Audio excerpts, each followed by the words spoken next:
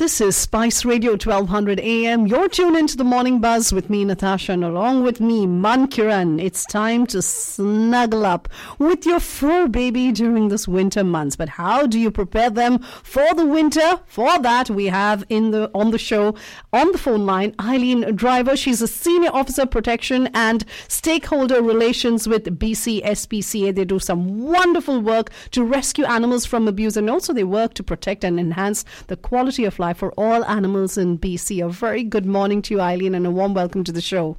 Good morning to you, and thank you for the invite. I just take every opportunity I can to speak about animals and how we should protect them, and this is a perfect platform. Thank you. So this conversation actually began with Mankiran and me. That's my co-host Mankiran, and we were debating on whether or not should we take our fur baby for a walk, and we both are doggy parents. So yes. Let's kind of end this debate here. My dog is a Labrador. And I thought, he comes from Newfoundland. He's used to the winter. And she says, no, baby, you're not going to take him out. So what do you have to say, Eileen? Okay, so this is really unusual for British Columbia. We don't normally experience this cold weather. But you can take your fur baby out, but make sure it's for a brief walk only. Don't leave them outside in your backyard. When you walk them and you bring them home, clean their paws, because individuals are using sand and salt for the sidewalks. And what can happen is your dog may end up chewing on his or her paws and ingesting that. That will give them an upset tummy. So make sure you clean their paws, especially between their toes. And then for short-coated dogs, they're really quite vulnerable in this cold weather. So I would recommend putting a coat on your dog. They also have the booties or wee booties that you can use to prevent your dog's pads from getting the salt in between. So the problem is they're not used to it, and I've seen many videos of dogs trying to get used to these shoes, and it may appear funny to us, but it's actually stressing them out. So don't stress your fur baby out. Just maybe, even in the summertime, start getting your dog used to wearing shoes by putting one shoe on for a couple of minutes and reward them with a treat. And then they'll associate the shoes with getting rewards. So that's a good thing. There are a few things that we're concerned about this time of the year. One would be hypothermia. And hypothermia, young dogs and senior dogs are really vulnerable. And this condition occurs when pets exhibit body temperatures lower than normal. So if your dog is having some difficulty breathing, you're noticing muscle stiffness, weakness, pale gums and confusion, that could be a sign of hypothermia. Frostbite is another symptom we should be looking for. And this may show up a couple of days later. And this can affect the ears, the paws, and the tail. And what happens is it damages the skin. So the skin can turn a bluey gray color. You may see swelling. You may see blisters. In these instances, contact your veterinarian immediately. And another issue we should bring up is antifreeze. We have to use antifreeze in our vehicles, and if you spill some onto your driveway or the road, that can be fatal to cats. Just a teaspoon can kill a cat, and a tablespoon can really seriously cause kidney failure in dogs.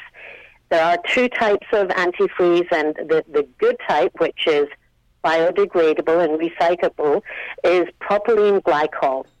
The bad one is ethylene glycol. Try not to use that. And then we all consider dogs as part of the family.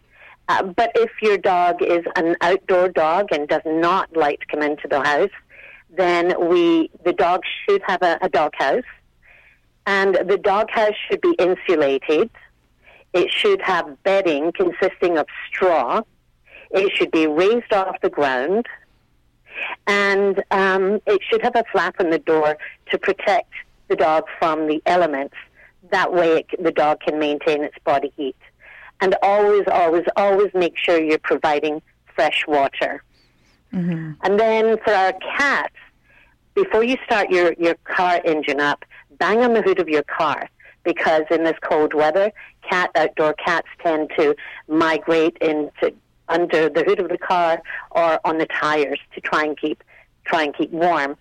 So bang on the hood of your car. Better yet, keep your cat indoors. Now, I had mentioned about the antifreeze, and I should give you the symptoms to look for.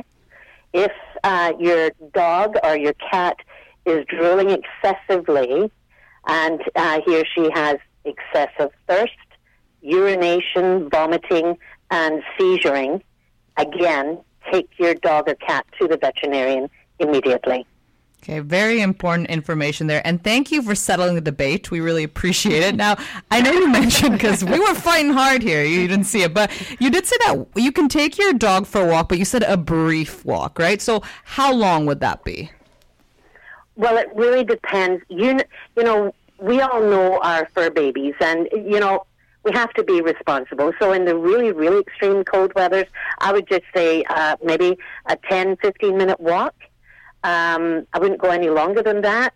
But now the temperatures are getting better.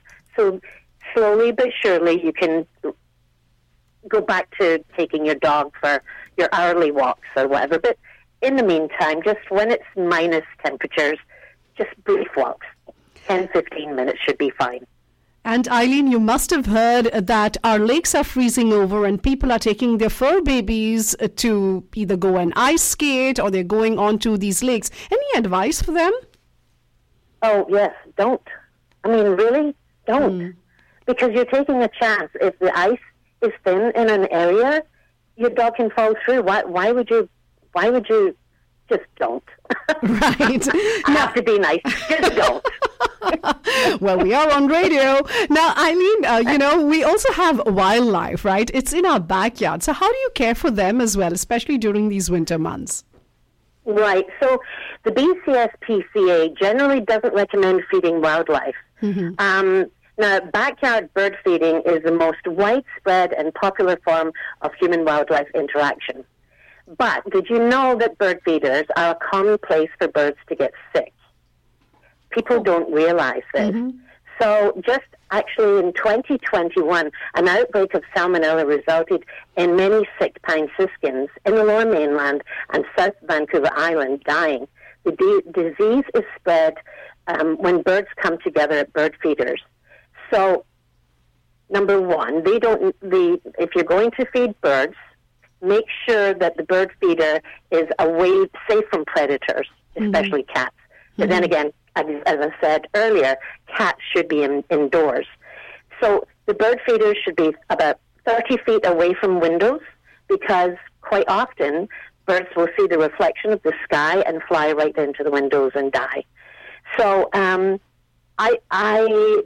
birds, you're better to go to our website and check out the instructions for feeding birds in your backyard, rather than me tell you. And our website is www.spca.bc.ca.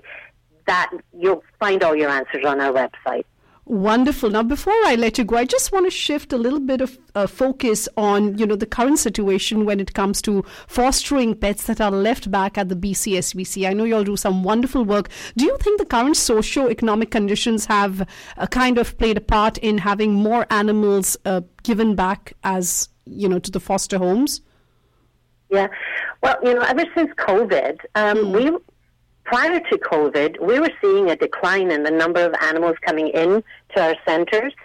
But then COVID popped up, and people took advantage of breeding crossbred dogs and selling them for $4,000 and $5,000, because the majority of us were working from home, and supply and demand. So what's happened now is the demand is no longer there, and we have been taking in quite a large number of puppies. So our numbers are increasing again. And ideally, dogs shouldn't be in centres, because it's quite traumatic for them to come from a home and then be placed into a shelter, they don't know what they've done. They don't know why they're there, and they just want to go home. So we're always looking for volunteers. We're always looking for people who can foster some of our animals, and then we'll place them in a home, hopefully within a short period of time after that. But we have been desperately seeking volunteers to foster some of our animals, to allow us to make space for more animals to come in to our centres. And the animals could come in as a result of cruelty investigation, or someone are moving, can no longer keep their pet. So it's a vicious cycle, but we could not do the work that we do without people like yourselves supporting us and volunteering and helping us be a voice for the animals in British Columbia. Absolutely, Eileen. Now, before I let you go, finally, how can people get in touch with you? Well, go to our website, spca.bc.ca, and check out you can actually fill out an application to volunteer online, and we'll be in touch with you. There are so many ways to get involved with the B.C SPCA, and we appreciate everybody's help. Well, thank you so much for joining us this morning, Eileen. It was really a pleasure chatting with you.